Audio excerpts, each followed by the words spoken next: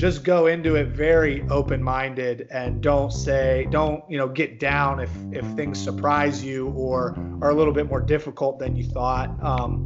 You don't want to be there and be somebody who everything is about them, because on like a professional team where you're getting paid, it's not all about you, but you also cannot fall into the mix where they bring you from America and you're not playing well enough and you don't matter as much to the team.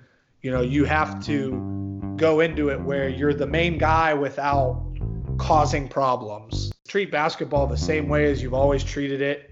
It's the reason that you have the opportunity in the first place. But just don't expect things to go the same way as they did for somebody else.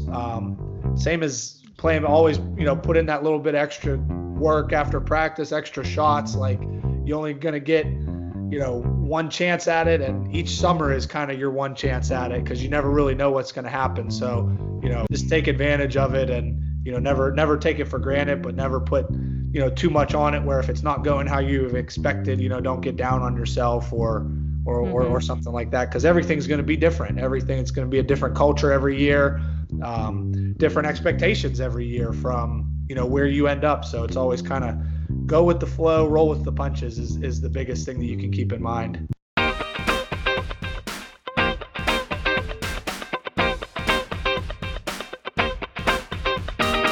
Another season in the books. The podcast featuring European professional athletes who pursue their university degrees at home or in the United States. We'll talk about the ups and the downs, the pros and the cons. We'll hear from each athlete as they talk about their journey through academics and athletics. I'll also be talking to coaches and getting their opinion on the subject as well. I'm your host, Leslie Knight, 11-year veteran in Spain's professional basketball leagues, Liga Femenina 2 and La Liga Endesa. Let's get to it! Keep an open mind, treat basketball like you've always treated it, and roll with the punches. Wise words from a 6-year veteran in Europe's professional basketball leagues. Nick Novak has enjoyed the grind while living out a dream that probably started when he was just a toddler, thanks to the Tykes hoop his dad put next to his crib. Hard work, consistency, and the ability to adapt allowed Nick to travel the world, playing in countries like Germany, Portugal, Romania, and Spain. Joining us from Pittsburgh, here's Nick Novak. Thank you for joining me. How's it going? Good. How are you?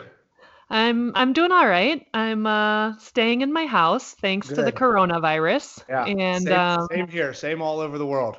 Yeah, I'm glad we have this huge natural park kind of next to our house, because I went for a walk and I tried to stay as far away from anybody else as I possibly could. But I heard they're closing some parks. So I'm like, oh my gosh, please don't close that, because I cannot stay in the house all day. Yeah. I mean, here it's pretty much the same, but they haven't hit us with so much of that, like the social interaction stuff where, stay this far apart from people and everything. And I'm kind of lucky in Pittsburgh. We don't have, too much going on yet compared to like in Italy or New York City or something like that, where they have a lot. So I'm sure it's coming. So we actually we were just out running some errands. So it was kind of like even nice just to do that and not have to worry about being holed up yet. So we'll see what happens. Yeah, hopefully it continues that way and they're able to, stop the spreading, because it's a weird feeling. It's a weird sensation. Yeah. Yeah. Weird for everybody, I think. Yeah. But all right, so getting to it. If you can think real quick and tell me about your first sports memory.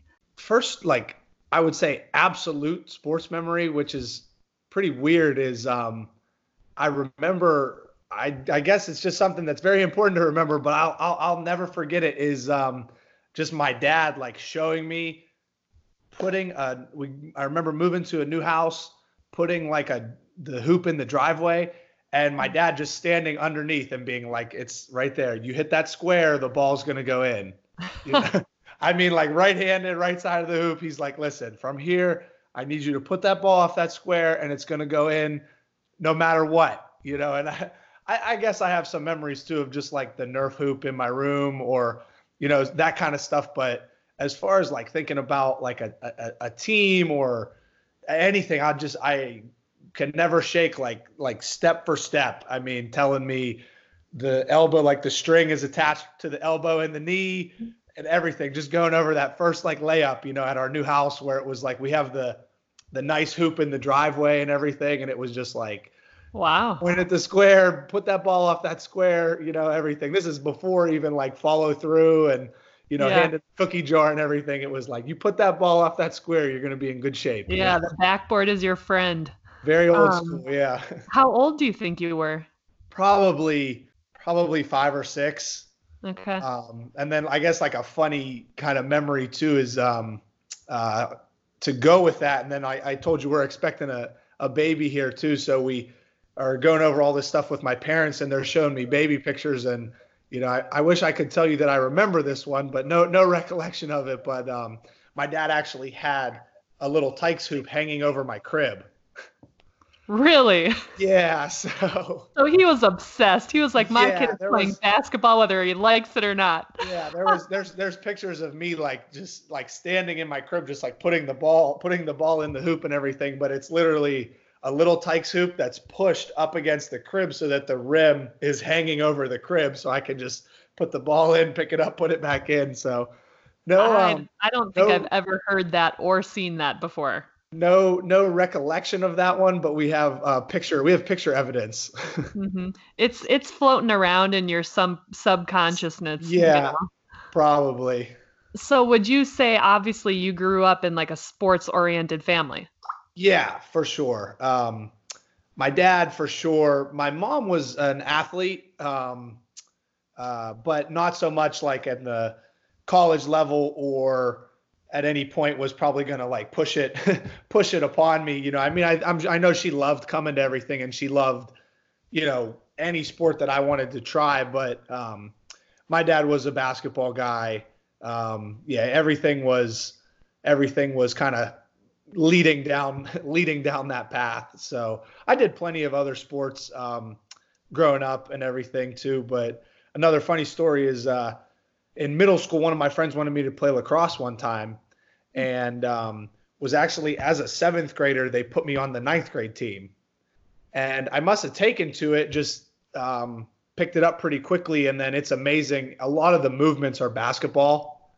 I mean, a lot of shoulder stuff, even like, I mean, you're legit on 3-on-2 fast breaks. And I throw a no-look pass, and the coach calls me over right away, and he's like, I think I'm going to get yelled at or something. He's like, who taught you that? And I'm kind of ready to say, like, listen, buddy, like, if you want to meet my dad real quick, like, I already started this kind of stuff, But so right away, like, he goes to my dad, we're going to move him up, and he says, like, this kid is going to be a Division I lacrosse player. And my dad just says, hey, this is all good and well, but he says, listen, buddy, I don't even know where he got this stick. But he says, I don't like it because people are hitting him in the wrist. He says, like, I don't like seeing bruises on his forearms and everything, So eventually lacrosse kind of, on my own accord, though, lacrosse kind of went to the back for AAU basketball and, hot periods for getting recruited and everything too. But sure. Yeah, I did plenty of sports, but like I said, it was always going to kind of end up basketball, Yeah. Well, men's lacrosse is super physical. Because I remember watching women's games and then I saw a men's game and I was like, wait, what? And I feel like it's pretty big on the East Coast. Yeah, especially Maryland is kind of, for us, how it got started. Like, it was huge in Maryland and it kind of started trickling into Pennsylvania and Western Pennsylvania. And I don't think I ever would have, on my own, picked it up. Really, like, kid I was really close with in like 6th grade was like, he didn't play other sports. He played lacrosse. And he was like, man, you got to try it. Like, you're athletic enough, like, you'll get the hang of it. So just from hanging out with him, I got into it. But it, like I said, it only lasted a couple years just because it was AAU basketball season. And I was like, you know what, I'd rather be doing this with my AAU teams and everything. So did you start playing AAU from a pretty young age? Yeah, I would say probably 3rd or 4th grade. Oh, wow. Yeah.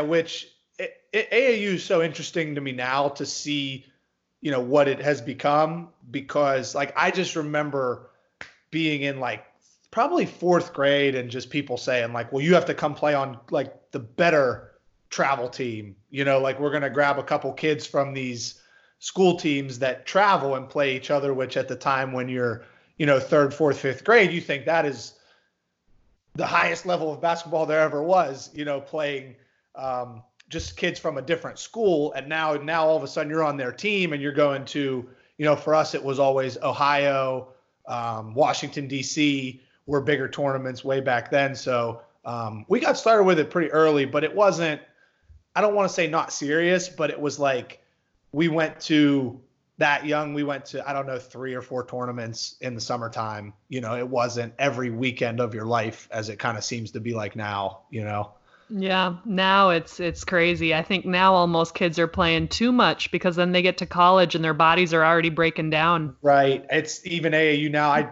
almost, just from this being my first year that I've been home from Europe, I have started to see it now that I'm home, and I almost like don't understand it.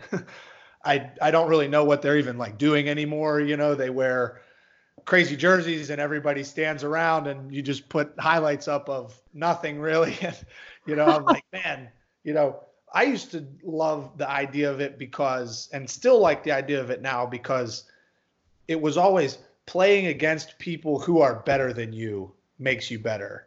Mm-hmm. And now it seemed to turn into, if I'm not the best one on my team, I'm going to go to a different team or play a different team to where I can play really well. So for me, it was always like, I remembered like going to a tournament and maybe you lose a game by 60 points or something. And then that was probably the best thing for you, because it's like, you know what, we got to figure this. We just have to be better skill playing, how we play together, anything, you know what I mean? Like that's right. Probably for me, that was some of the best things that you can do, is just go play against. Even a lot of times guys would just sign us up for, we're in the 13 or 14 age range, we're just going to play a team that's 16-year-olds, and you just get destroyed, but you have to figure out how to get better. So that's probably what always helped the most from AAU. So you started playing AAU very young. Yeah. You were taking basketball then pretty seriously by the time you were, well, maybe in 3rd and 4th grade. But I mean, by the time you were like a freshman, sophomore in high school, it was just eat, drink, sleep basketball. Or do you remember like when you got your first recruiting letter, or when the recruiting process really started for you? Probably after my freshman year. Just because I feel like that's big when even the AAU starts to get a little more serious. I was starting on our varsity team as a freshman too. Just now I think my name was a little bit out there just in Pittsburgh, but something I did a lot too was this was probably a lot thanks to my dad though and everything, but the AAU team, there was definitely some people that were looking, but I would always go to a camp at Eastern Michigan University. This was like from 3rd grade on. I would just go to their college camp in the summertime because one of my dad's best friends growing up was an college assistant coach, and he was at Eastern Michigan at the time for a good probably like a 6-year span. And it kind of started with them just because the coach, I'd been going there for so long, and now I was like kind of in the high school level playing against other high school guys. So they kind of got me started a little bit with even just like those questionnaires and the letters and everything. And probably my first stuff, I would say is between like my freshman year and my sophomore year is when it's that kind of stuff kind of got started. And as you went through the process, obviously your dad and your mom were very involved. And they were able to help you out with that, because I know some kids, they're either, the oldest child or the only child, and maybe they come from a family where their parents weren't really into sports, and all of a sudden they're in this process and it's overwhelming. Yeah. How did you go through the process? Did you take official visits? Did you commit early? What was the process like for you? Mine was pretty interesting because I would say definitely had a lot of interest from like all different levels.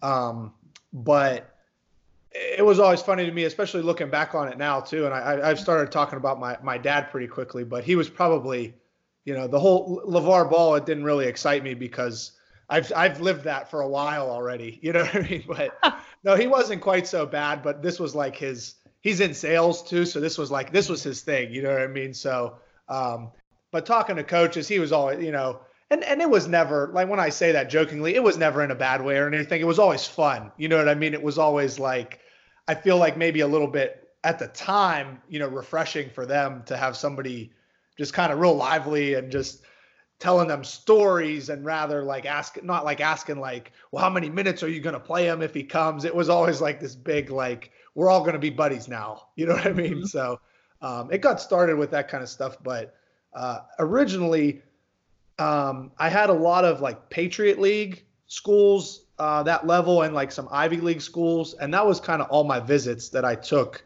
I would say I was taking those between sophomore and junior year, and then like a lot like during my junior year. Mm-hmm. And at the time, I had offers from Yale and Fairfield in Connecticut. And towards the end of my junior year, both of them coaching changes like completely, switched everybody out. So I didn't have those anymore. And then everything else was always, for me, where I ended up was I was going to be a low D1, high D2 guy. So I was always right in between. And then my two D1s that I had, they went to much larger schools actually. And it was just like, it didn't work out there. So a lot of the visits I went on were like kind of null and void. Like I visited Yale, I visited Fairfield. And then by the time I did my visit, they were like, end of the season, they were like, oh, we're taking off. Like nobody's here anymore. So took 2 more visits at Patriot League schools. And then I actually had 4 offers, Division II offers that were all in the same conference. It was called the West Virginia conference at the time, which was like, I don't know how familiar you'd be with them, but like West Liberty University, Wheeling Jesuit. And then my school that I ended up playing at was University of Pittsburgh at Johnstown. Okay. So I ended up going to Pitt Johnstown because when it came down to it, and it was like towards the end of my senior year, I was like, I have 4 Division II offers. One of them was like within like 20 minutes of my house. And I was like, I just really don't want to go to school there. And the other 2 were in West Virginia. Probably what ended up making my decision though was just my coach. He had been recruiting me since I was like a freshman. And he always told me he would be at my, not like every game, not every practice or stuff, but when I would see him, he would just say, you're my guy. You're starting as a freshman. I think you can get some other things. If they don't play out, I'm not going to put any pressure on you. Just call me. He says, you'll come. And when you get to campus, I'll give you the ball. It's your team. Like you're going to lead us, so, wow. Yeah, he was fantastic. And a lot of the other guys, it was weird because they were like, oh, you got to sign now. We really want you and we don't want to wait on you to see what you're going to do. So it was kind of just like, I felt more comfortable with him, and, he wasn't putting pressure on me. He was kind of, who knows, maybe he was playing mind tricks on me because he always just kept telling me that I was like better and I could get a Division I if I wanted it. But if I didn't get it, that I could come play Division II for him, so eventually It was like I was coming down to decision time. I was actually at an all-star game here in Pittsburgh, and he was there, and I was just talking to him. And then after like 20 minutes, like he didn't even bring up like, well, what day are you going to make your decision? I just kind of blurted out, like, I really don't know what I'm like thinking about anymore. Like I'm coming. I was like, I'm just going to come play for you, So I think it kind of surprised both of us a little bit, and I was just like, it just happened naturally though, which was pretty cool. It wasn't like I had to sit down and do a plus minus checklist or anything. It just was like, you know what? I'm already leaning this way without putting it down on paper. And I just feel like this is where I want to go. So I just kind of blurted it out, and everybody was happy after that. Yeah, that's really nice to hear actually, because I think a lot of athletes, they feel pressure. They are stressed. They're like, oh, if I don't decide in a week, then maybe they're going to pass up on me and they're going to go to someone else. And it can be a really stressful time. So that's really, it's really encouraging that he had that type of personality and that he was willing to let you do whatever was best for you. And in the end, it worked out for the both Something of you. something else that I would even tell kids now, or I mean anybody working on professional contracts or deciding on a college, is there's something to be said for somebody who comes to you first. If they're one of the first people that come to you, it doesn't always mean like, oh, the first person that gives you something, you have to take that one because you'll never get anything, or that's going to be the best one. But there's something to be said that they step up that early rather than almost like you trying to convince someone that they need you later on. There's something to be said about if they start with you from the beginning, and it just kind of shows that they believe in you, you know? And that situation, it worked out obviously great for me. But when I look back at it, it's like, you know what, there's something to be said that he never like kind of bailed on me or said like, if you're not going to sign with me now, I'm going to have to find somebody else, just kind of, he was there from the beginning. And it was always like, there was something to be said for that, that maybe I didn't realize it at the time, but looking back on it, it makes a lot of sense. Definitely. And listening to you speak, I get the sensation that academics were very, very important to you as well. Yeah. I don't want to say I sat down and, like I said, I didn't really ever sit down and say, well, these academics are going to be better, so I have to rule this school out or something like that. But all my stuff was, like I said, the like Patriot League or Ivy League, that stuff would have been great. But I mean, definitely my goal was to use basketball to play overseas. Okay. But I didn't want to, not that any of the schools were bad, but like, you don't know going into your freshman year that, you're going to do well enough to get offered any contracts or anything. But so my school was a branch campus because it was a Division II school, but still my degree says University of Pittsburgh and everything. And I just kind of liked it when it came down to kind of my three basketball schools that I was deciding between, like coaches and the program and everything. I won't say it was the deciding factor, but I definitely liked kind of the idea that my degree was going to say University of Pittsburgh compared to West Liberty or Wheeling Jesuit, which in no way are, bad degrees or anything. But I just knew that that's like kind of it's something that they can't compete with, is that's like a very big school to have a degree from, And a lot of young kids ask me, what was the transition like to college, physically, practices, classroom? How did you feel the transition went for you physically on the court? Was it a shocker, or did you feel like you went in pretty well prepared? I went in pretty well prepared, definitely thanks to my coach. He obviously works pretty close with just the University of Pittsburgh as well. And he actually sent me, kind of knowing that he wanted me to play a lot right away, he sent me to the University of Pittsburgh, which, for me, it's 15 minutes. I just drive down to campus, and I actually did their full strength and conditioning program with the basketball team, and then did their on the court workouts and played with them in the summer.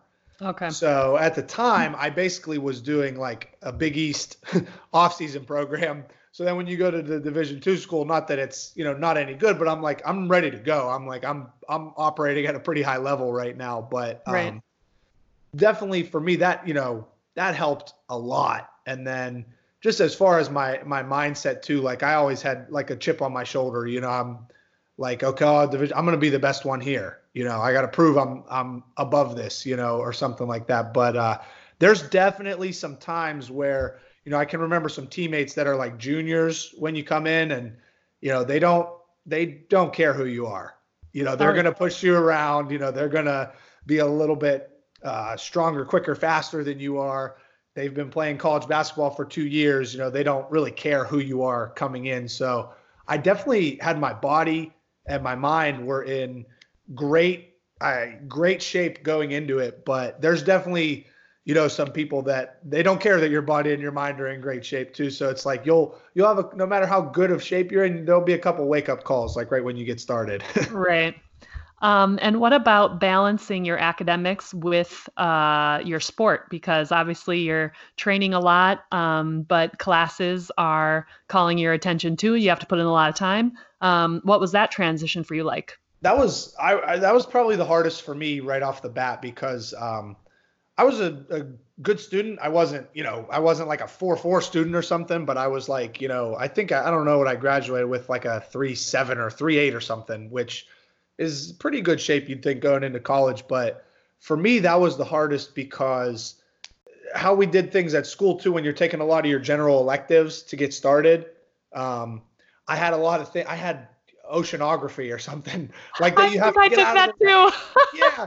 So this is on me for sure, but I'll say, I guess, very stubborn, where like I'm like, I'm going to be a business major. I ended up getting a marketing degree, and if I don't like it, I'm not going to put it towards it. And it was like, you know what, you gotta, I didn't get out of study hall my first semester because like I didn't have a three. I think we had to have a 3.2 or something, and that was tough. A lot of those classes that, to be honest, you really aren't going to care about in the long run, but it's part of school. You gotta get your general electives out of the way to start to get up to your other stuff that you need for your major. So, I mean, it was really hard for me to go home and study I'm ragging on oceanography here, but it's my best example. But it was really hard for me to go home and put that work in to that professor's class, where that's their class. They don't care that you're a basketball player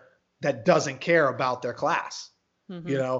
So that's where you really have to, like, you get all that stuff done. But that was the hardest for me for sure, was those like that first year, and just getting a lot of that stuff that you didn't want to do, out of the way. And eventually it does get a lot easier for everybody. Like, I have marketing classes where I'm giving a presentation, which is kind of like stuff that I like to do. So I'm putting more effort into that. But that first semester where you're getting used to having like individuals, conditioning, maybe your lift, your team practice for the day, and then you finally like you get back to your room and you just want to like kind of hang out a little bit, but you have an oceanography test the next day, and just getting that in. That's the hardest, is kind of doing those classes that you didn't really sign up for, Right.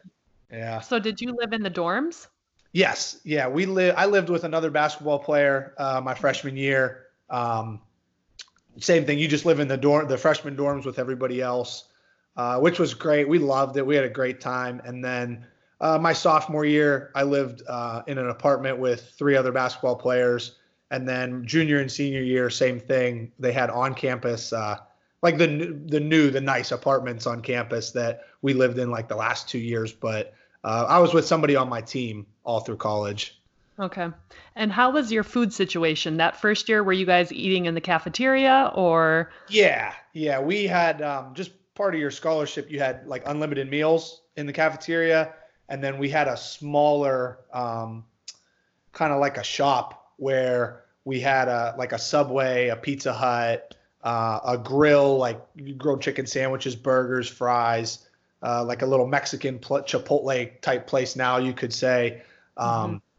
For me, admittedly, no problems. I eat like a kid, so I could go crush burgers in the calf and then go to practice, that kind of stuff. I didn't really, I should even be doing a lot better at it now. But college, I mean, with the exception of like eating Pizza Hut before the game or something like that, it was, for me, it wasn't. It was more like, I hope they don't make anything crazy that I don't want, rather than like, what can I find that I need to eat like super, super, super healthy or something. But I would say, in their defense, they definitely, you wouldn't have problems like if you're like looking to be maybe like a vegetarian or gluten-free or something like that for your body. I wouldn't say you would have had any kind of problems on campus, but for me, no issues. It was more like making sure I didn't use up like too many points in the shop, like so I could still get double burgers or something like that. So Sure. So the freshman 15 wasn't a problem for you. You were probably no, happy to eat all that and get, yeah, gain muscle and run whatnot. it off, yeah. Yep. And you mentioned this before, but so before starting college, you were already thinking that you wanted to play overseas?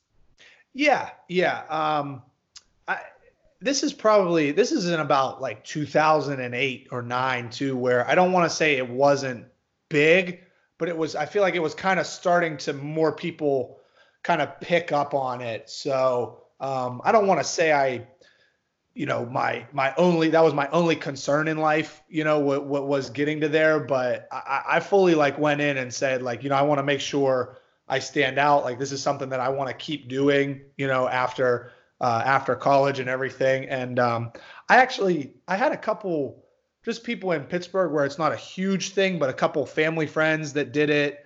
One of the assistant coaches at Pitt Johnstown, he played overseas for like 3 or 4 years. So it was kind of like starting to hear, I always say, like, in a funny way, like, anybody that tells you about it, it sounds very glamorous. Whenever people, I play overseas, that's the coolest thing I ever heard. You don't get you don't get the other details until you get there. But for me, like I said, for that, basketball was pretty much my whole life, and right. I was like, man, oh my gosh, I have to at least try it. I want to make it there, at least if it wasn't so much the fact that I wanted to do all the things that came with it. It was more like just a goal. Like, I wanted to be able to reach that level, something a little bit past college, and ended up probably going a lot longer than I expected it to. But it was always something I was interested in, even going into college. Okay.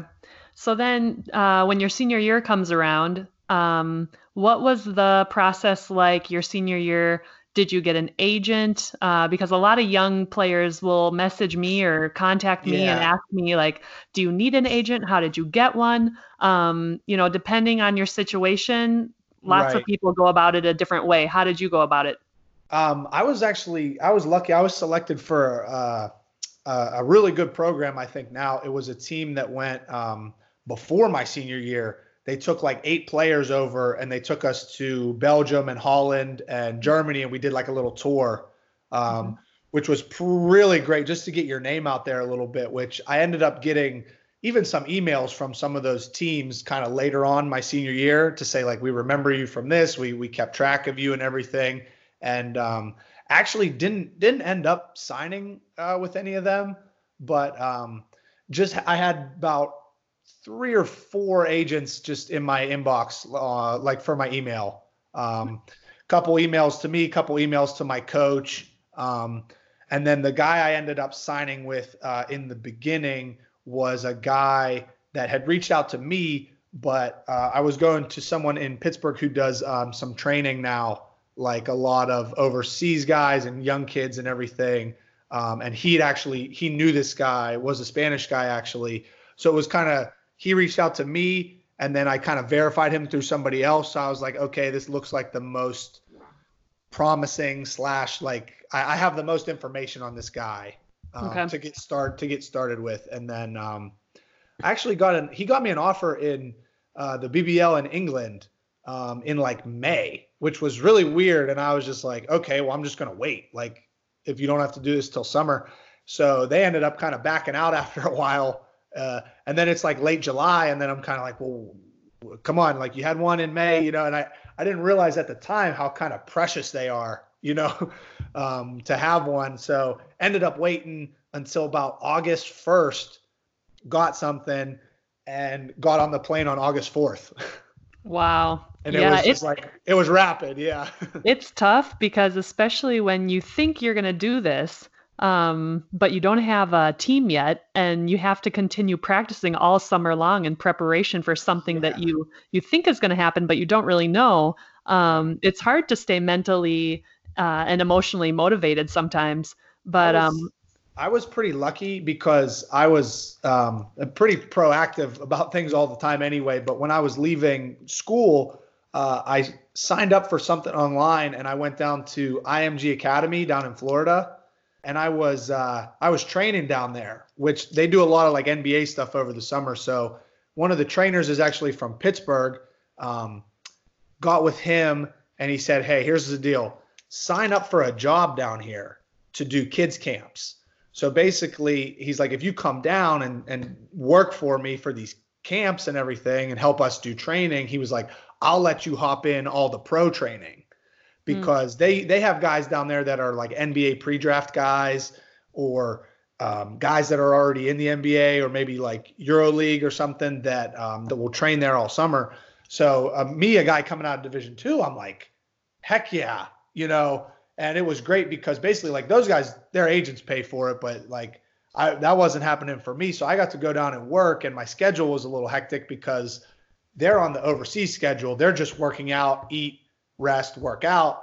I was kids camp from 8 to 10, work out from 10 to 12, eat lunch real quick, kids camp from 12 to 2, and then work out with them again. So, Yikes. I kind of learned though, like you're Division II guy coming out, you got to do stuff like that. And I mean, that's anything in life. You got to do a little bit extra. So it was hectic. I really enjoyed it though, but it was great because I don't know if I would have been by myself in Pittsburgh.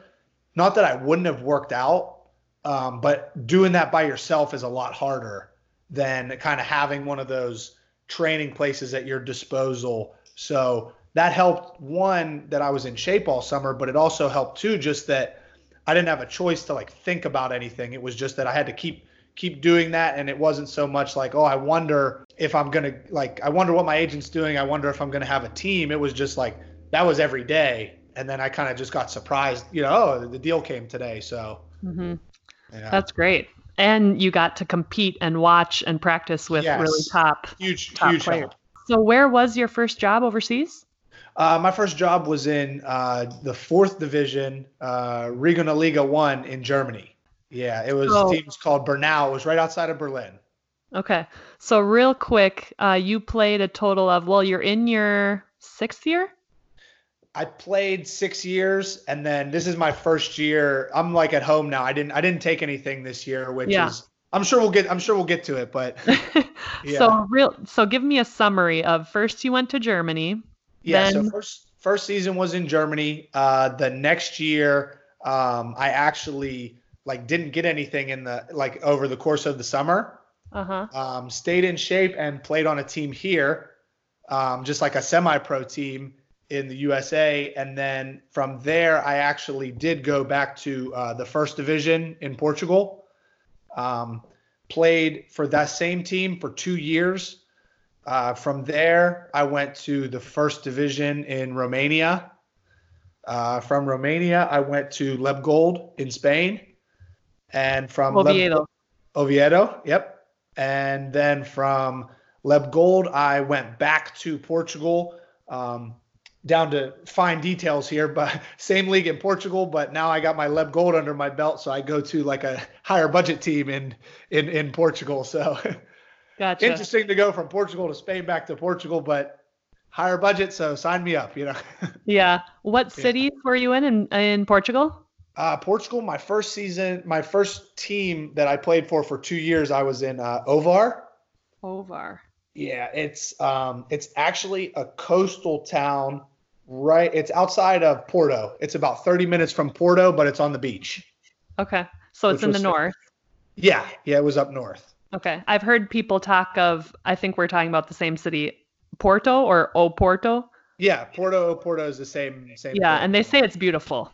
Beautiful. Probably, if not number one, it's top 2. It's definitely one of my favorite European cities that I've been to. Okay. Yeah. And then the second time you were in Portugal, what city was that? Guimarães. Guimarães is Guimarães. Guimarães. Okay. Where is that about? That is so Ovar is about 30 minutes south of Porto. Guimarães is about 45 minutes north of Porto. Okay. Yeah. So nice. Guimarães is it's pretty close you're getting pretty close to Spain. You're about equally, from Spain is probably an hour. You can drive to Spain in like an hour. Yeah. I've only been to Portugal once. We went to Lisbon and I absolutely loved it. Lisbon is fantastic. We love Lisbon as well. I don't want to say Porto is night and day, but Lisbon is a lot more commercial, a lot more business, lot busier. Porto is super laid back, old school Europe, like very historic vibes and everything. Really, really cool. Very beautiful city. It's on my list. Thank you for the recommendation. Yeah, go for it. It's fantastic. Yeah. So, I mean, you've played 6 years and in several different countries. We don't have time to get into the ins and outs of each country, but I'm just curious, when you look back at your time like some of the different cultural shocks that you had maybe. Okay. Whether it's language, how you say hello to someone. I don't know. What shocked you or what I'm gonna throw Romania under the bus like oceanography here right off the bat. Romania was one of the weirdest things that we learned the first week was that you get a lot of imports there. So there was 4 Americans, and we're all together like right off the bat, and we were struggling eating there in the beginning, like soup for lunch, and then we're like, man, we got practice again. Like I need more than soup right now. So we ended up at KFC a lot, and you kind of take your time. People are in front of you, give them some space. In Romania, no way. They're cutting you. That was some of the craziest drivers I ever seen too. And about our 3rd trip to KFC, we end up with a Romanian guy, and he was like, "Oh, I'm sorry, I should have told you." He's like, part of our culture is like, if there's any space, he's like, if you see space, you walk in front of that person, like in line and everything. And we were like, man, that's crazy because a lot of the places in Europe too, your grocery store, like people are kind of close to you in line, like they're not worried about too much space. But Romania, they really were like, I think they're like saying we encourage like cutting in line, if you can do it, So that was pretty weird for me, but it was just weird too going from Germany to Portugal those years because Germany was very like, I mean, they are boom, boom, boom. They're on time. They are, they're very forward. They're very formal. They're very down to business. And Portugal is, similar to Spain. It's much more laid back. Like, we'll get to it. Don't worry, So I noticed that huge difference in the beginning. And then other than that, when you start to get used to stuff, things don't surprise you as much anymore. But Romania, that was surprising. And we were all like, man, we couldn't get down. We couldn't get down with that right away.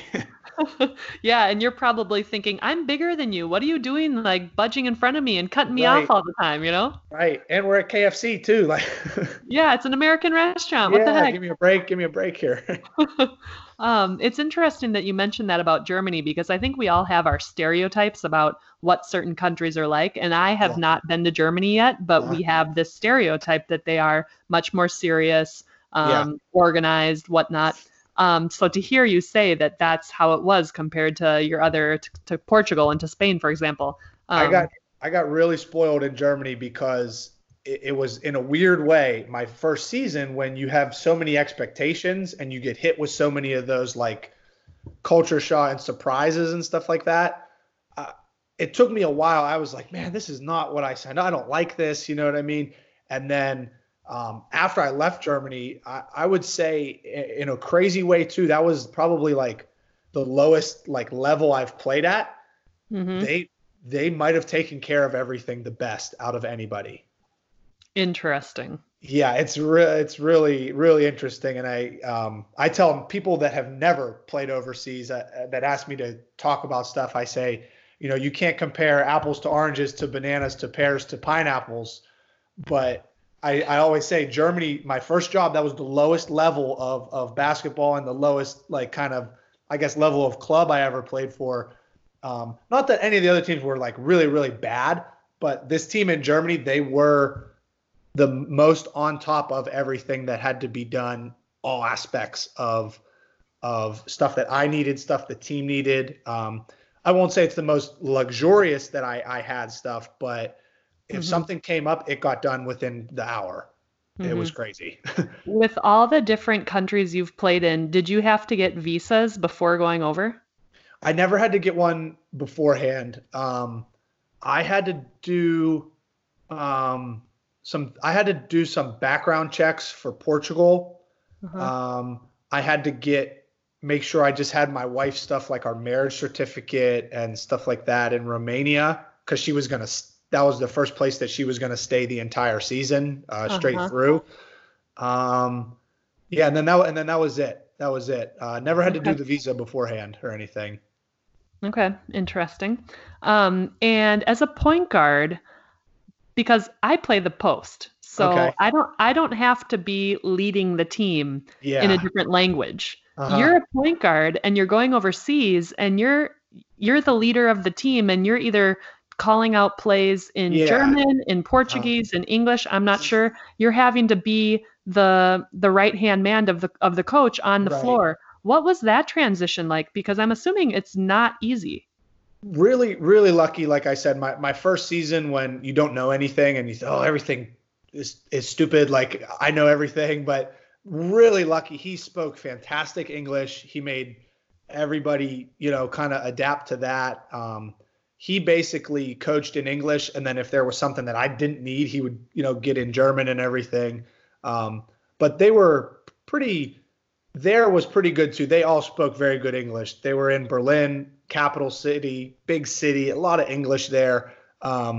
So that was easy. Like I don't remember having anything like too difficult. Now I picked up on some things just to say hello and kind of be able to have a few things with them. But after that, my second year in Portugal, we had a Spanish coach and definitely had to at least call out plays in either Portuguese or Spanish. But I remember that year we had 3 Americans. We practiced in Spanish. The Portuguese guys understood the Spanish coach. And we had an assistant coach who would just kind of give us like cliff notes on the fly, but we picked it up. It was never difficult. That's just how it worked, but my next year in Portugal, the assistant was actually the head coach. Now he was all English all the time. He was a guy that played for 20 years, played with so many Americans. He just kind of went with that, and it wasn't difficult for anybody. Romania, we only had like 3 or 4 Romanians on the team. We had guys from Serbia, Israel, Croatia, Estonia, all kind of places. So our coach was Israeli, and we were in Romania. Practice was in English. I mean, nothing happened in Romanian, so that was very easy. And then I got to Spain, and I started, and I spoke Spanish when I got to Spain. Yeah, that was what went down there. But no, a lot of guys on the team could speak English, but they're like, yeah, this is going to happen in Spanish. I took Spanish from 7th grade on. So I wasn't speaking Spanish when I got there. I could speak Portuguese when I got there, and I was getting really screwed up for a while. But having that baseline of knowing stuff, it was more, I just had to pick up on vocabulary and directions and stuff like that. But I didn't start from ground zero. So I was really lucky. But yeah, that stuff I was doing in Spanish. But their really lucky assistant coach was, he played at Boston College. He was, guy used to having Americans. He spoke fantastic English. So stuff I needed a lot of help with. He was giving it to us all in English and everything. But calling plays, it was, you call your play in Spanish, and any quick directions in the game, like do it in Spanish just so it's easier, but that was the most that I had to adapt. And even I wish I probably could have done even more than I did do, but was really lucky there too. Our captain spoke really good English. So he would, if I was like, Vic, I need something a lot quicker than I'm going to figure out how to say it, tell him really quick, he'll get the information out, But like you said, as far as calling plays or stuff like that, it was time to brush up on my Spanish and make sure I knew what I was doing. Sure. You mentioned before that your Romanian team, you had a lot of foreigners. I think about the uniqueness of being an athlete and playing a sport, and how many different people we have to work with, different cultures, people from different languages from all around the world. What do you think you do as a point guard to help that work? And how do you, when you arrive to a new country, how do you try to relate to your teammates and bond with them when there are barriers like a language? Because I think that's really important, at least for me. It's important for me to be able to connect with my teammates, have some chemistry. Yeah. And you can attest too, there's huge differences in teams that are close and teams that are just there together, but not that I regret it, but when I was in Romania, we struggled. It wasn't, we weren't like a top 3 team or anything. We were right in the middle of the pack, and we were very close. But I wish, in a weird way, I wish I would have handled it better, because for me, it was like full disclosure, it was just a huge step up in pay and league. So I went in to kind of, don't want to say happy to be there, but I was like, the coach was, he was coming from EuroLeague the season before. So I was like, I really just want to make sure everybody likes having me there, that I work hard, that I kind of fall under what the coach wants me to be doing. And we were there. We were very, very close team wise because of some of the stuff the club was kind of doing to us. So we got close, but I wish there I would have stepped up more as like a leader, like an iron fist a little bit. Okay. Not that we goofed around or, but it was, I wish I would have controlled a lot more rather than been like, we're all in this together, because it was kind of like it worked for us like that. We got very close, but I wish I would have maybe challenged people some more, some stuff like that. Kind of the same in Spain because they had a good nucleus that was there the season before. They had a Spanish point guard that was there the season before. And I felt like there I was more of like a spark, more of like kind of a scorer, flashy play kind of guy, where I didn't feel as comfortable not telling people what to do, but being like, you guys need to follow me. You know what I mean? That was a little bit different, but when I got to my last season in Portugal, the experience that I had there and the team wasn't so diverse as guys that had played at super high levels, guys that had, been on the team the year before. When I got to Portugal, I had kind of learned from those 2 years, especially as the point guard and everything. I was like, you know what? Like, I have to be very vocal from the start.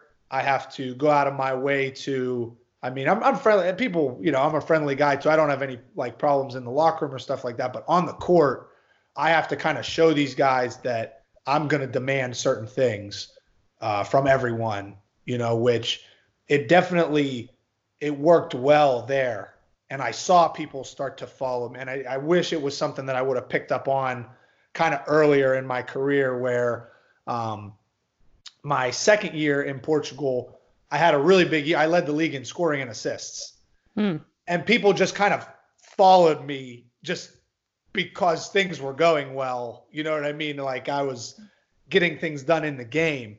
And I started to pick up more on that leadership stuff. And then I went to Romania, and I wish I would have done a lot better. But I had guys telling me they were on like Crvena Zvezda the year before, and guys that are coming from like playing like Euro Cup and stuff. And I was like, okay, I want to learn from him, like I want to learn how to operate at that level, where when I got to like my last year playing it, I realized it should always be me kind of, make sure people want to follow me, make sure I'm leading even like defensive drills and practices where people, when you're that main guy, people just kind of start to flock to you a little bit, so it's not the worst thing that ever happened to me that I didn't kind of get the job done like I wanted to, but I definitely learned it from those two kind of tougher places. When I went back to Portugal, I was like, this is how I need to do things. I need to step up from day one. Day one of, your strength and conditioning guy in the gym. I say afterwards, for no reason almost, I said, guy, we need to do a little more than that, tomorrow. Like, I didn't come here to, I didn't come back here for us to be in the middle of the pack. Like, we're here to be in the top two teams, so let's hold ourselves to that. And then you just see all of a sudden guys are, wow, okay, all right. You know what I mean? Like, where I wish I would have stepped up like that a little bit more, but you got to learn stuff like that too. So. Right. It's all experience, learning process. Right. All right. One question I wanted to ask you as well, since you've been in so many different countries, the differences between the European system and the American system. American system, you go to high school, you go to college, you play with guys that are around your same age. Right. European system, almost everything is a club sport. And if you're good enough, you can be 16, where you fit. 16, 15 years old playing against the senior guys that are in their 20s and 30s, like a Ricky Rubio or a Luka Doncic. Yep. You go where you're capable of. Right. When you look at those two systems and you've played in both of them, Do you prefer one over the other, or they have their Yeah, pros and their cons? it's really funny, like being home. I helped out with a high school team this year in the area, and there were so many things that was familiar with, obviously growing up, but now with playing professionally in so many places and seeing how Europe does it, I'm just like, oh my gosh, I hate this. Like we should be doing it, even down to like the practice, But there were so many things that like I like from Europe that I come back and I see, like I think I like that European way better. But then it was fun at the same time when I'm in Europe, I'm like, I feel like we're better from doing things a certain way. So I don't know if there's a way to combine those, but just off the top of my head, like I love the team aspect of the United States, I guess, where you're growing with the people who are your age and getting better with them as a team all the time. Mm-hmm. But I addressed it in the AAU thing earlier. I love playing against people who are bigger and better than you. So, I can just see like 16-year-old kids have a higher understanding of basketball, have a higher understanding of, offense and defense, of some of their skill work, like European kids compared to a sophomore in high school in the United States. But I also think a sophomore in the United States can maybe show up somewhere and play just because, okay, I got to do it, rather than a European guy say, well, I need to know like what we're doing in order to, play, where the freedom of the American style helps you, but you're already smarter as a 16-year-old in Europe. It almost feels like an oxymoron, like when you're talking about it, I guess, Sure. there's positive and negatives to both, but it's funny being in both locations. I kind of think of the other one like, oh, I wish you were doing stuff like this a little bit. Right. Right. Well, what about the academic side? Because you've played in 6 teams, and I'm curious how many teammates over the years, I mean, you don't have to name all of them, but Right. did you have guys that were studying at the same time as they were playing? Because it's really difficult in Europe to play Yeah. professionally and get your degree at the same time, which is why a lot of guys are going to the United States to study and play Get the because their degree. college Yeah. years, it's a little bit more easy. But over in Europe, It's set in stone. Yeah. right, it's really difficult. So that's one negative thing that I see about the European system. It's still possible, Yeah. but I've had teammates that are 28 and 29 years old who are still working to get their degree because it Exactly what I takes so was going to long. touch on. Yeah. So like, it's not surprising when there's, the quote unquote, like the kids that are, in high school when they're 18 or something that are maybe coming to your practice afterwards. But like, even this past year for me, it was like really surprising. Like I had a guy, he was the same age as me. He was 28 and he was like, oh, I have my exams. Like I'm going to finish my degree right now. And it's like, oh man, like he's like, oh, well, you have to take time off for basketball and stuff, but you can go back. And I was like, man, that's pretty crazy to think about. Like even that he was doing probably the year before, like what we're doing for practice and working on his degree. So that was, I know for sure I had a teammate last year. I played with a Serbian guy too, that he kind of just said the same thing. He was like, well, I basically just not going to finish mine because I play basketball now.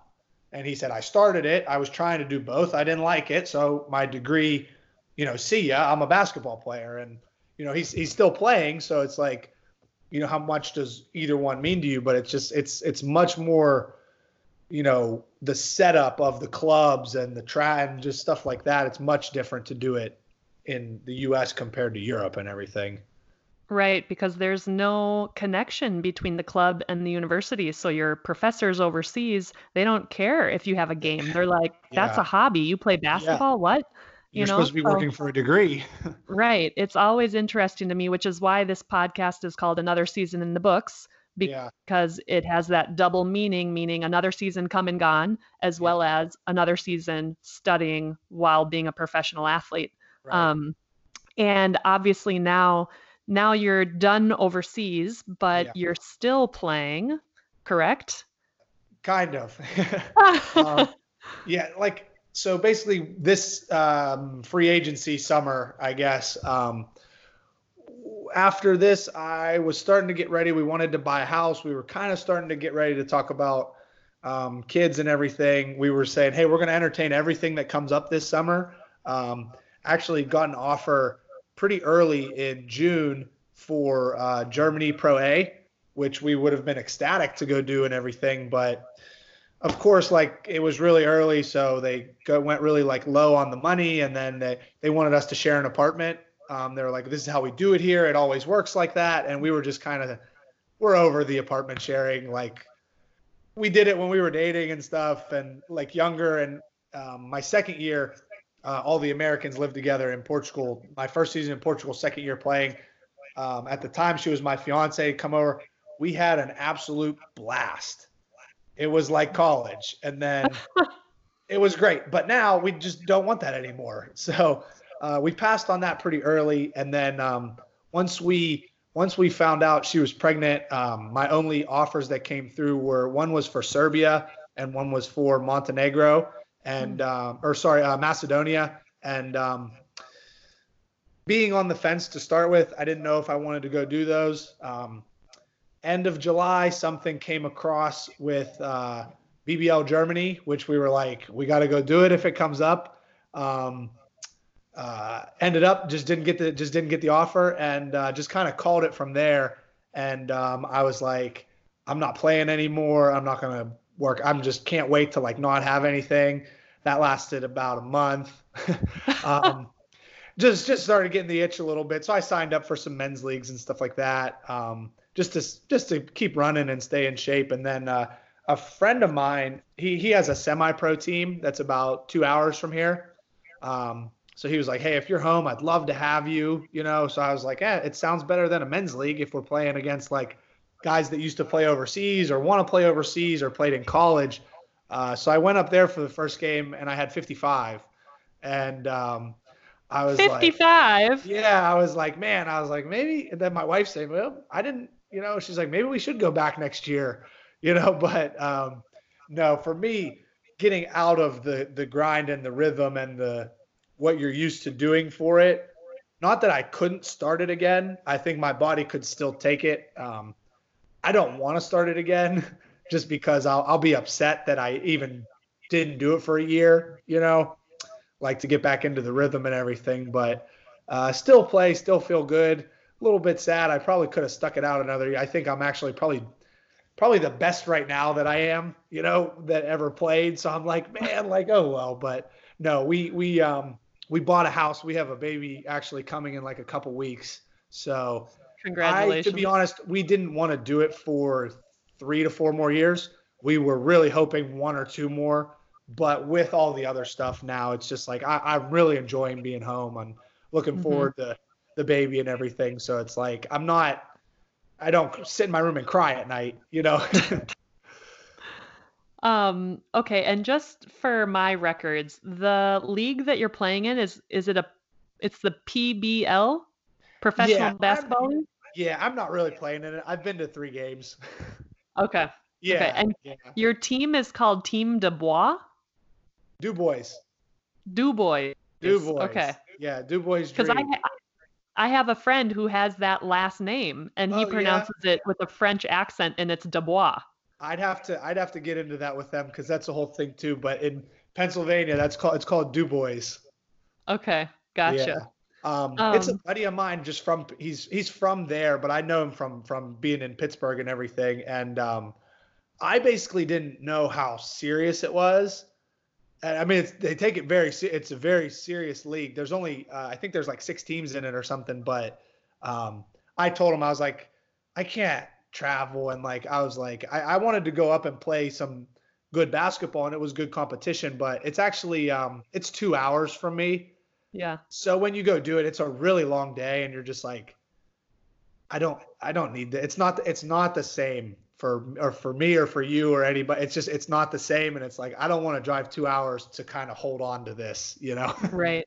Do the guys that play in the league get paid? Yeah, they make I think they make Depending on who you are, if you're a consistent guy or like some guys that fill in sometimes, I think they make like $150 a game. Okay. I think they I'm probably play 20 games for the okay. season. Like I said, I think I went to 4 total games Hmm. though. They're on Saturdays and Sundays too. And then the fact that I'm working now and it's like if I haven't played in like a week or something or 2 weeks, I'm like I'll go up there and play. But then when it's like when I just drove up there the next weekend, I don't want to go back. I don't feel like driving back up. So Right. Right. Okay, and then we're getting towards the end of the interview here, but what kind of advice would you give to young players who are thinking about embarking in a journey overseas? Like, what kind of personality traits or what kind of mindset should they have, or would you encourage them to have in yeah. order for them to have a successful career? Number one is that I probably came up with this like ever since I finished, but it's just whatever advice you get, or I don't want to say advice, but whatever stories that you get from other people, just drop your expectations because I mean everyone's is different. Um, like me and Mike could give somebody the same person all of the advice we have, and they're going to be two completely different stories, just as Hmm. far as what to expect. So it's like just go into it very open-minded and don't get down if things surprise you or are a little bit more difficult than you thought. Something I told a buddy of mine, I was in like my 4th year, he was going into his 1st year. um, it almost sounds like it doesn't make sense, but I told him on the court, like, find the best line you can find, the best way that you can fall in line but also stand out, which is like you don't want to be there and be somebody who everything is about them, because on like a professional team where you're getting paid, it's not all about you, but you also cannot fall into the mix where you're not, they bring you from America and you're not playing well enough and you don't matter as much to the team. You have to go into it where you're the main guy without causing problems. And that Hmm. goes for off the court too. You can't be somebody that's over there causing issues from the team and everything like that. But um, broad scale is just keep an open mind. Um, treat basketball the same way as you've always treated it. It's the reason that you have the opportunity in the first place. But yeah, just don't expect things to go the same way as they did for somebody else. Same as playing, always put in that little bit extra work after practice, extra shots. Like you're only gonna get one chance at it, and each summer is kind of your one chance at it because you never really know what's going to happen. So Hmm. just take advantage of it, and never take it for granted, but never put too much on it where if it's not going how you've expected, don't get down on yourself or Hmm. something like that, because everything's going to be different. Everything, it's going to be a different culture every year, um, different expectations every year from where you end up. So it's always kind of go with the flow, roll with the punches is the biggest thing that you can keep in mind. Right. When you say keep an open mind, that just makes me think about guys that come from Division 2, Division 1, the resources that we have in the United States, the facilities, Oh yeah. the physical therapists, everything. When you go overseas, were you shocked to see what kind of facilities you had or what kind of resources you had? Because I'm assuming it was less than what you had Yeah. experienced in Oh yeah. college. There was my 1st year, like I said, I mean, all never, have I had a team that's been like a horror story at all, like where it's like you couldn't even be there if you had to try. But my first team in Germany, which I said was so great, um, our quote unquote, like, our physio was just a guy that came to the gym with a bag. We didn't have, there was no room anywhere. It just was, if something happened, he was there. And I think he was just like a chiropractor or something, that could help out with some stuff. And then after I got to Romania, and I had a little bit of an ankle problem just from playing and training right before I went. Like I rolled my ankle, so I wanted to make sure I taped and got ice and everything. And first day they said, here's your physio. Good to meet you. And so I'm thinking I'm at this like pretty good level right now. And I say, hey, I need my ankle taped before practice. And the guy just looks at me with a straight face and just says, I don't do that. He's like, I don't do that because I don't know how to do that. And I'm like, what the heck? So they're like, yeah, we don't have somebody to do that for you. And then after practice, I'm like, well, where do we get ice? Like, where's the ice, for your ankle? They're like, there's a gas station across the street. You can buy some. So I was like, okay. Well, so that one's pretty bad. But a lot of places, you don't have the stuff that you're used to having in college. I mean, very, very far from it. You have your locker room, and if there's a separate room for your physical therapy stuff, or if the team has a gym, you're pretty lucky. It's not, you don't have that stuff that you're used to. Right. It's not as glamorous as it might sound in the beginning. It's not as glamorous as it sounds in the beginning. Now, there's very high levels that have very high level of, operations like that. But 90% of the time you are walking into something that is not going to be the same quality as a Division II, Division I school. Right. Okay. Rapid fire. What's your jersey number and why? Wore 1 my whole life. Wore 4 in college because guy a year ahead of me had 1, and wore 7 my whole pro career because the team in Germany I wore 4. My first year I wore 4 because they had it. Team in Portugal I didn't get to pick. They gave me 7. Thought it was cool and played pretty well, so just kept that for the rest of my pro career. I kept 7, so was fine with that one. All right. Good enough answer for me. When you go overseas, is there any type of food product that must be in your suitcase that you're not going to be able to have?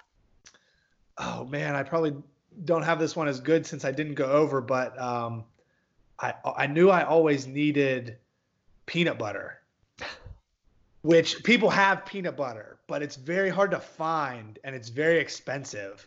Yes. So I always had to have, if I needed a quick peanut butter and jelly, or I always liked in the morning before morning practice real quick, just peanut butter on an English muffin and some orange juice or something. So they definitely have peanut butter everywhere, but you get this much for €7, and it was always so expensive. But yeah, you can find Nutella everywhere. Nutella, no problem, but peanut butter, right. Jif peanut butter, you're in trouble. Yeah, I had peanut butter. I've always had peanut butter, and I would give it to my teammates sometimes, and it would be their first time eating peanut butter. And it was so funny to see somebody eat peanut butter for the first time because it is pretty sticky, It's interesting, yeah. I gave a teammate just last year. My mom sent me Reese peanut butter eggs for Easter or something, like a care package, and I gave one of those to one of my teammates. And when I say mind blown, I mean other places. I found Reese cups other places, but I don't think I ever really saw them in Portugal. And I gave my teammate one. I don't think he ever had one, and he was like, "This is the greatest thing that ever happened to me." You got to get some of that American sugar, man. Right. Okay, and this might be a little bit more difficult of a question, but in all the countries that you've played in, do you have a favorite word that you learned in any of the languages that you thought was really funny to say or anything like that? Probably. I'm trying to think.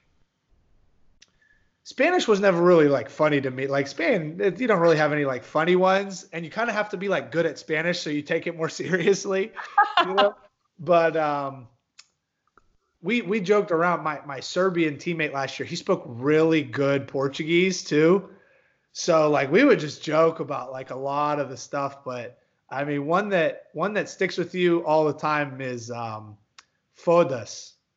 Foda-se is Portuguese for F that. Yeah, F. It just means F. F this. Foda-se. And that one, they shorten it sometimes and they say das is just the end of it. So they say that one all the time. Germany's the same way. Germany, they say Scheisse a lot. Scheisse. Scheisse's pretty funny. Those ones I'll always even say those to myself sometimes, just as a habit from being over there. But a funny story was German coach who I said was very good at English. He was going off on us one time, just in German though, so I must have been exempt. And I'll never forget. He's screaming at everybody, and he just says, da, da, da, da, this, that, and he says, "Das ist Bullshit." So I said, I'm not a German expert, but I know that means that is, so I knew what he was getting at. I knew he had to go to English for that one, but I wish there was a lot of funny German words, but I didn't even dive into that. It was just too hard for me. I didn't pick up a lot of it. It was too hard, but yeah, long and just Portuguese. That was my funny one. We had a lot of words that we thought were hilarious all the time. A friend of mine who played with me in Logroño, she's on the Portuguese national team. Oh yeah. And she's a post player, so we always practiced at the end of practice together, worked on our shots, whatever. And when you said that word, it made me think of her right away because she would say it if she left a shot short or whatever. She'd be like, "Oh, das." Das. Yeah, that's everything.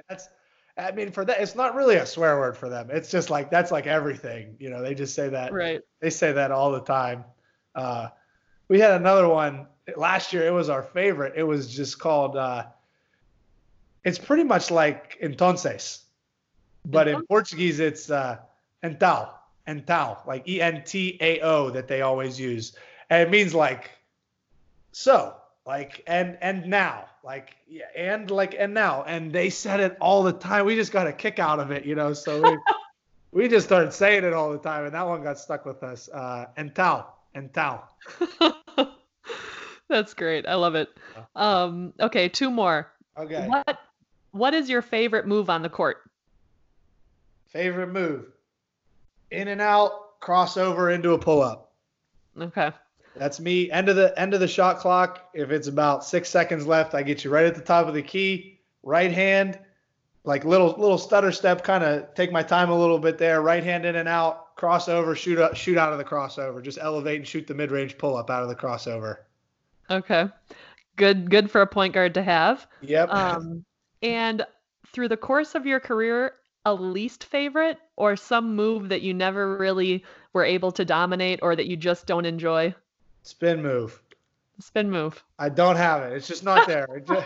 I spin. There's no point for me to spin. It's even if I like naturally it comes to me, I got to do it like slow, like spin, like put 2 dribbles in there and like put the ball down. I could never spin move was never in my game ever. It's bad when it comes to you that quickly. Yeah, I like your honesty. Honesty. Yeah. Well, Nick, that about does it. This was an absolute pleasure. Really, this is the first time we've ever met on Skype. We're good right off the bat here. Yeah, so I really appreciate your time. Yeah, thank you for having me. I had a blast. It's fun to not be in the season right now. It's fun to talk about it, so I'm glad I got to do it. Yeah, well, and for me, I appreciate it because I've got so much time on my hands now that our season was canceled. Oh, they canceled you guys completely? Well, it's not officially canceled, but it's more than likely going to be canceled. Okay. And we were currently number 1 in the league, and we were already classified for the playoffs. And I'm playing in the 2nd division right now, so we were gonna have a chance to win it and move the team up to the 1st division. If you guys won the regular season, are you already up, or you had to be playoffs? Well, we still have 4 games to finish the regular season, and if we would have played today, Saturday, we were supposed to have a game, and if we would have won, we would officially be like the number 1. Like, there's no chance that you're not number 1. Right. But you could move up from the regular season though? I don't think so. I think they're just it's gonna be a wash. Oh man. That's I know. So I was just asking because I know for the men's like Leb Gold, like whoever finishes the regular season first, they don't even go to the playoffs. Mm-hmm. Like they'll take that promotion right away, and then also whoever wins the playoffs then gets that second promotion spot and everything. But right. Oh man, that's tough that you're in first place and then I know out of anybody's hands, I guess. Yeah, and this is my 12th season overseas, and it was going to be my first time going to the playoffs. Oh, really? Yep. Oh man. That's crush. That's killer right there. My very first season in Germany, like it was a lower league, and there were no playoffs for the league. You had to finish in first place. There was 4 sections of this Regionalliga, and you would go to Pro B in Germany as long as you win your section of it. We finished in second place and we beat the first place team twice. Oh. So we screwed up we screwed up. We lost like two games to like the third place team. And then we lost one to like the fourth or fifth place team, but we finished in second, beat the first place team twice. That we missed our promotion spot and everything, but man, dang. Does your husband play too? He used to when he was younger, but Okay. he's like 4.5 years older than I am. So he just turned 39. Okay. But he stopped playing when he was like 23, 24. Okay. And kind of started working. He's Spanish, actually. Oh, okay. Okay. Yeah. So you're sticking over there for a while anyway. I'll be here for a while. I know because of this whole coronavirus, people have You're been not asking coming home me, anyway, yeah. right? Did you always play in Spain? My first year I was in Switzerland. Okay. And then my agent got me a job in Spain, and because I had studied, I minored in Spanish in college. Okay. I was like, oh man, if I can go to Spain and work on my Spanish and continue playing basketball, fabulous. Right. So yeah, I've been in Spain ever since. And but right now I'm currently playing for Estudiantes, and we have a men's team. They play in the ACB, but some of the guys, they're like, oh yeah, safe travels going home, blah blah blah, and I'm like, well, no, I'm not going home. Right. Like my husband is Spanish, I'll be here, but everybody else is leaving because they're getting out of here and going home. I don't know if when they get home they'll have to be in quarantine. Quarantine. I think what they've been saying is they might actually restrict all travel now, but what they've been saying is Americans you can come home. You're not going to get quarantined if you get tested when you come home. And I think that only takes like a day or like overnight or something. So you have to stay there, and then they're going to do the test. And as long as you don't have anything, they let you go immediately. But if you do have something, you get quarantined for like 14 days and you have to stay, I guess, like airport jail type thing. But yeah, I don't know what's going to happen. I'm hoping that we're starting to take a lot of precautions now that it kind of like shuts it down pretty quickly, but unprecedented for sure. Yeah, I know 2 of the guys are supposedly leaving tomorrow. So I'll be really interested to know how that goes for them. And because I know there was a guy from Real Madrid, the men's team, who is infected. And then there was another guy from another team. So, I mean, everything has just come to a complete stop because once one player has it, the whole team is in quarantine. Yeah, I mean, think about when somebody on your team has a cold. Like, right. You're getting it. You're getting it. Wildfire. You're getting it. So it's like, oh man. Oh boy. Our doctor has written me a message ever since because our last practice was Tuesday, and then Thursday they basically told us that we don't have practice anymore, and he's been writing to us every day asking us how we're feeling and how we're doing. So I still feel fine, and I think if I do get it, I'll probably survive it just fine. I'll have to, take some medicine and whatnot, but for the older generation and for people that have pre-existing health conditions, it could be scary. So try to stay away from them. That's why it's kind of in the middle, because I mean, it is scary for some people and you don't want to give it to someone who it's really bad for them too. But as far as, like you said, us, like, you're just going to beat it pretty much like any other flu. But that's the funny part about it is we've been joking here, like people treating it like bird box or something, like instant death to anyone who's near it. You know what I mean? It's like, that's not really what's happening though. That's no need for all that panic, but you still want to be smart. You don't want to pass it around to somebody who doesn't need to have it or anything. So, right. And it's still so new that we really don't know everything about it. So right. You'd rather not be involved with it if you don't have to be. Exactly. Which is why, so I actually have a championship for just like a men's league tomorrow, which I don't know what I'm going to do. And yeah, like I don't really need it, but then also my high school where I played, they're having their banquet tomorrow. They asked me to come speak like at the banquet. And I'm just like, man, I really don't think anything's going to go wrong, but my wife's having a baby in 2 weeks. I don't think I need to go get sick tomorrow, Right. And then pass it along to her. Yeah. Who knows? Who knows what to do? So Yeah. Hopefully we just everybody stays safe and figures it out. Yep. So. Well, like I said, Nick, this has been an absolute pleasure. I'm glad to have a new friend in Pittsburgh. Sounds good. Yeah. Best of luck with you too. With the upcoming, baby and your Yeah. job. And, yeah. Cool. Yeah. Thank you. I really appreciate you having me. I had a great time.